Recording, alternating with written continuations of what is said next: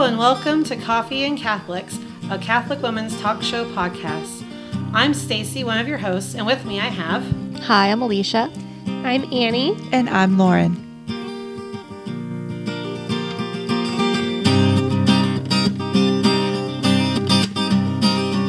Hello and welcome to Coffee and Catholics. This week we are going to be finishing up our series on how I met my spouse.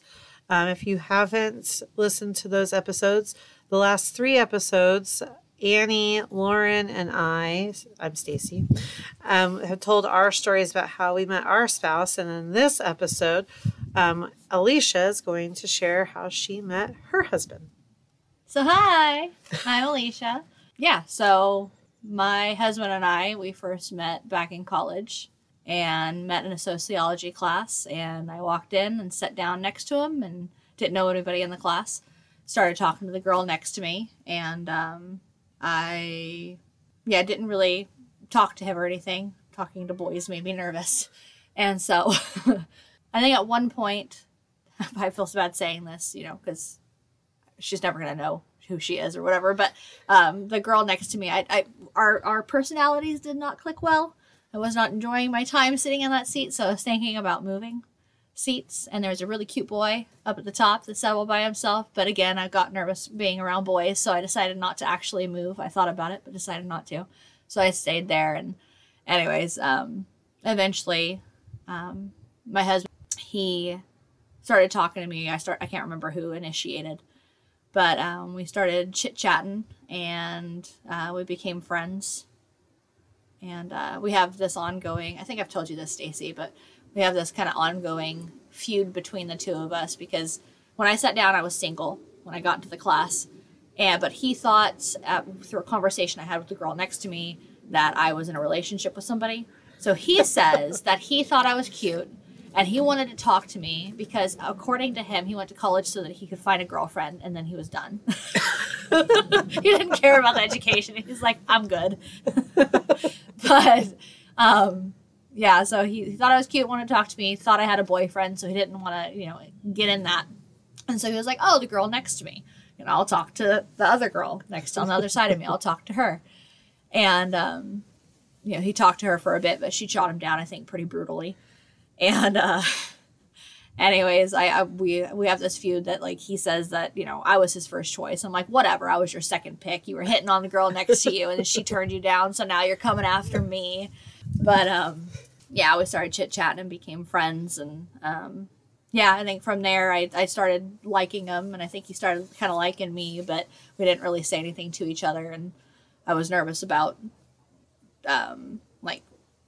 trying to hang out with him and stuff, or trying to initiate anything. So I finally built up the courage one day, and I was like, I'm just going to ask him to hang out with me and just as friends. And that was terrifying enough for me on its own. So I finally built up the courage, and I went up to him one day, met him before class, and I was just about to ask, and he was like, guess what happened? What? He's like, I have a girlfriend. And it was like a pause where my brain just shut down for a second, and I was like, well, that gets in the way of things. And so I kind of paused for a minute, and then I was like, oh my gosh, I'm so happy for you. What's her name? What does she do? Where does she live? And he started telling me about her, and apparently he went home that day and said something to his friends, his roommates, about how he had told me, and he thought I seemed a little bit upset about it. And so he saw that a bit. But anyways, we still started hanging out and stuff, and she was out of state, and he's, a loyal guy or whatever. So there was nothing between us at all except for friendship. But I was mean and bitter. So I was making fun of her. I was such a jerk face. And, so I caught myself making fun of her at one point, and I was like, all right, I can't do that anymore because that's just mean. It's his girlfriend. But anyways, I didn't know how long their relationship was going to go on. I wasn't going to be the quote unquote homewrecker. So I just left it alone. And I was like, I need to get rid of these feelings so that I don't have them anymore, because I don't know, maybe they might get married one day. Who knows?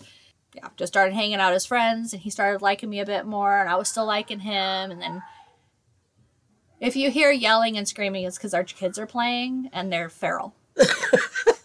This is true. Stacy and I just both stopped and like, because we heard like some horrible screaming or something, and we like checked for a second to make sure nobody was that dying. Good screaming or bad screaming? Yeah. Like, should we stop the recording or do we just let them do their thing? Yeah, so they dated for, I can't really remember how long. It was a couple weeks or a couple months or something like that, and we got to hanging out, and then when I finally had the opportunity, I completely messed it up. Because I had distrusted men. I had had bad experiences with boyfriends in the past who were just mean. So I went over to his house one day for a party, and he made me a screwdriver.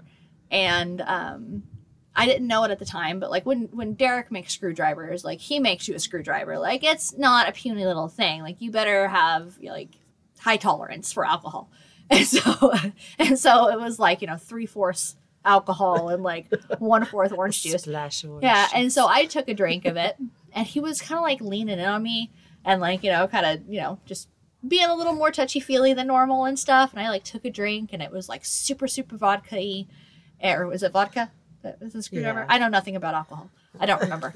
But I took that to mean that he must be a scumbag and he was trying to take advantage of me. Should I include that in this? Is that He wasn't. He wasn't. So no, that was not the case. That was not the case at all. That was just how he made screwdrivers. Yeah. Like that's how he made them for absolutely everybody all the time. And he's a very, very, very good guy. And so that was not his personality whatsoever to be somebody to take advantage.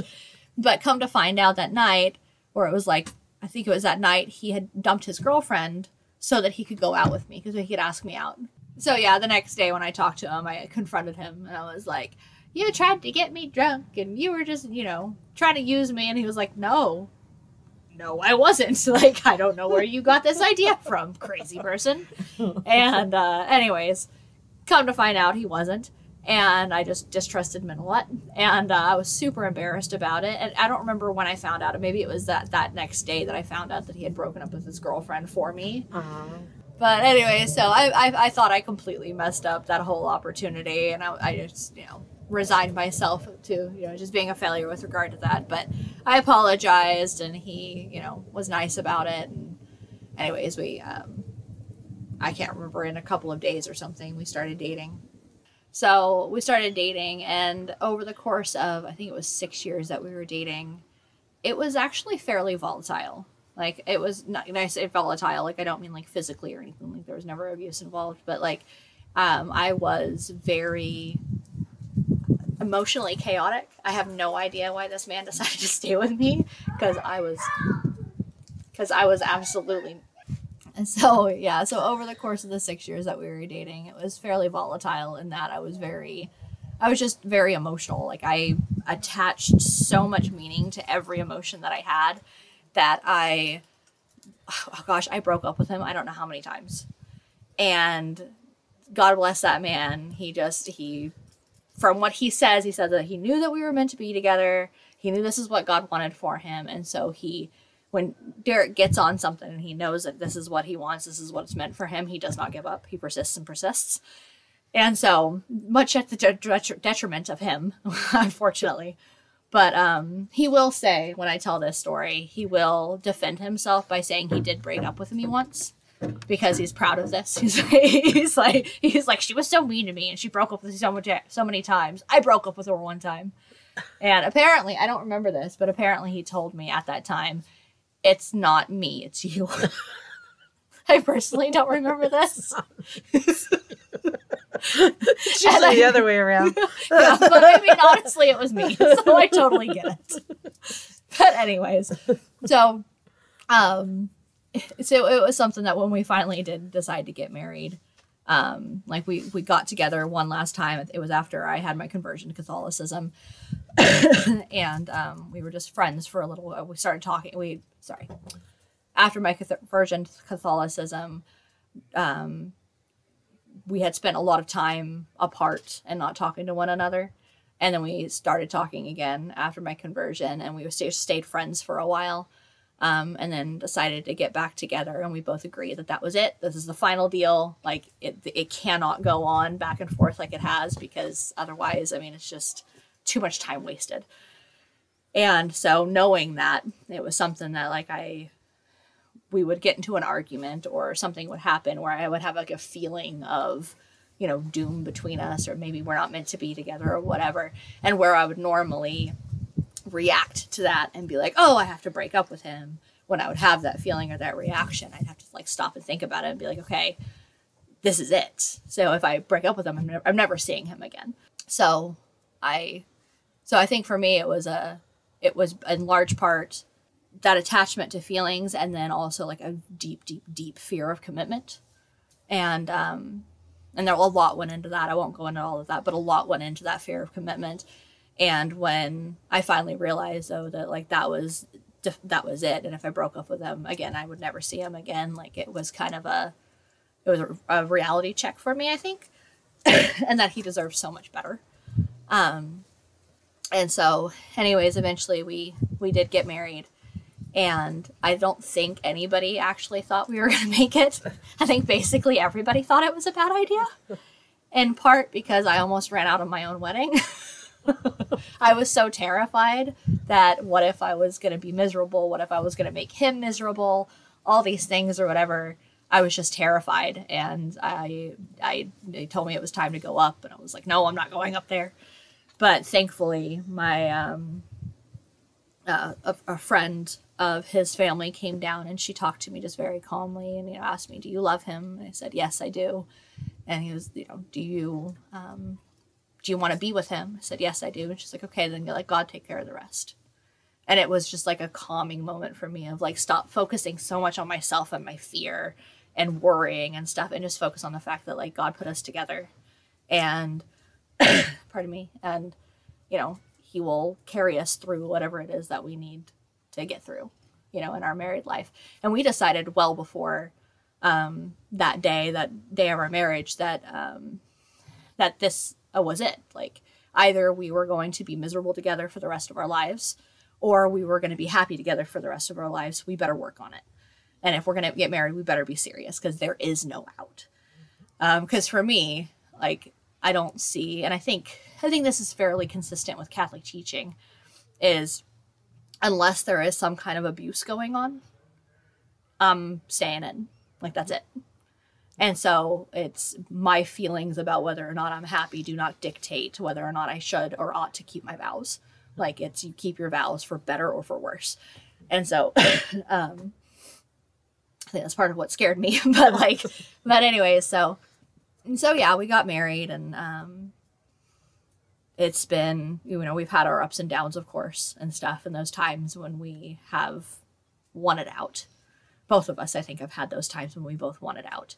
But it's been beautiful that, you know, when we've actually stuck together and we worked through it together, even if we give each other a break and we don't talk to each other for a week or something, like how that bond has strengthened over time. And as we both like kind of worked on ourselves and tried to be a better spouse to one another, because really the goal is to get the other person to heaven. Mm-hmm. And I think in large part that has to do with also fostering a sense of joy and peace of fulfillment as much as we can be fulfilled here on earth.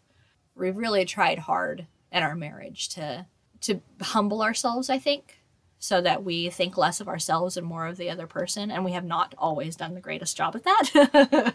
I know for a fact I have not.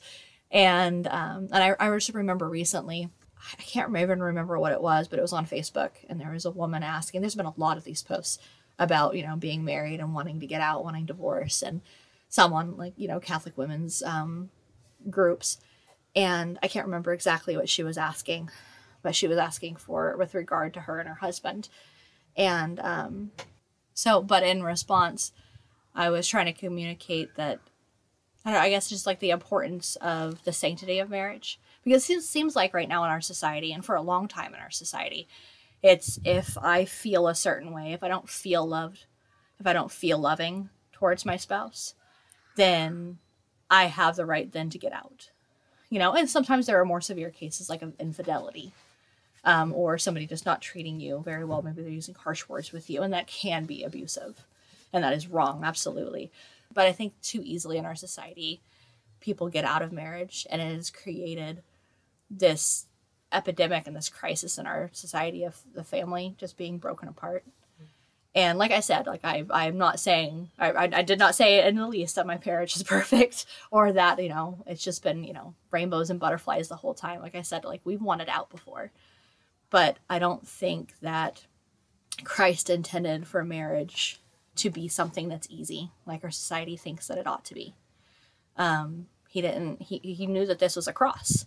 Like in large part, marriage is a cross, and it's hard. And there were so many people in the post and the comments and stuff saying, well, you know, all these worries that you have about marriage. Oh, I think it was her boyfriend. I'm sorry. It wasn't her husband. But anyways, all these concerns that you have about your future spouse, all of those will be mitigated by just finding the right man. And I'm like, and she was talking about things like betrayal and like unkindness and unwillingness to communicate and things like that. And I have found that you can find an amazing man.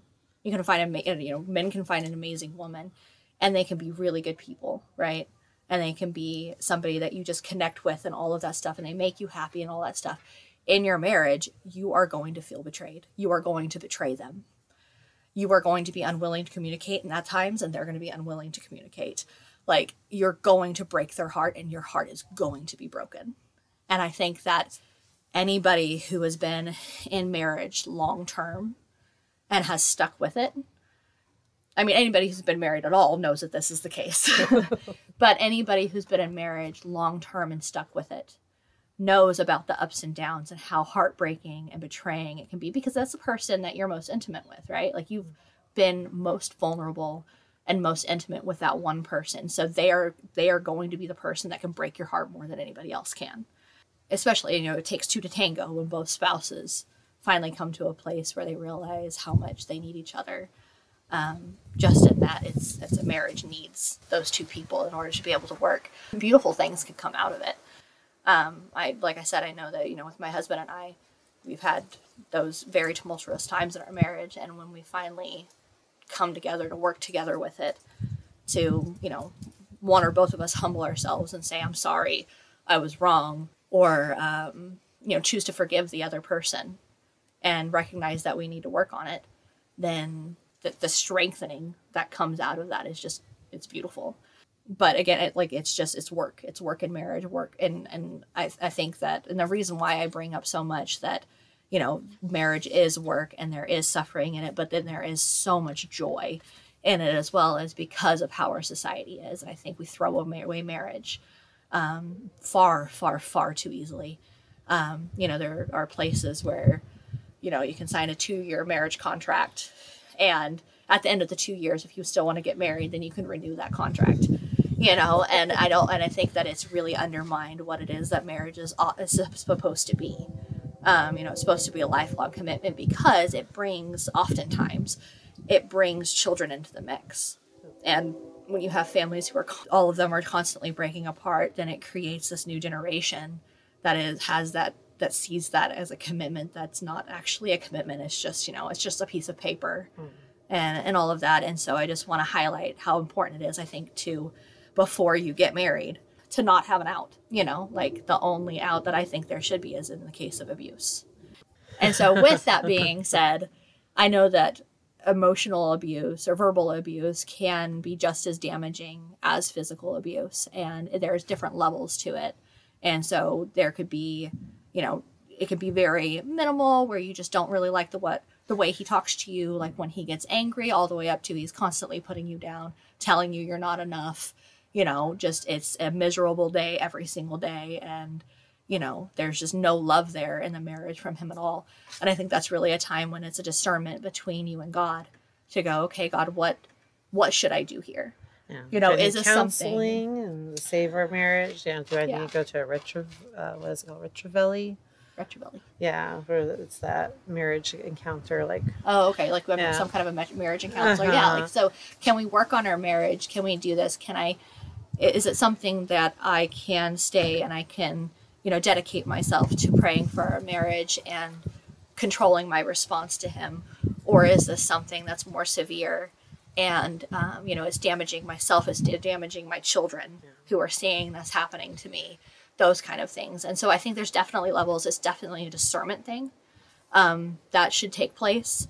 Because abuse is never okay. No, something ever. has to change, and then Yeah, absolutely. I completely agree with you.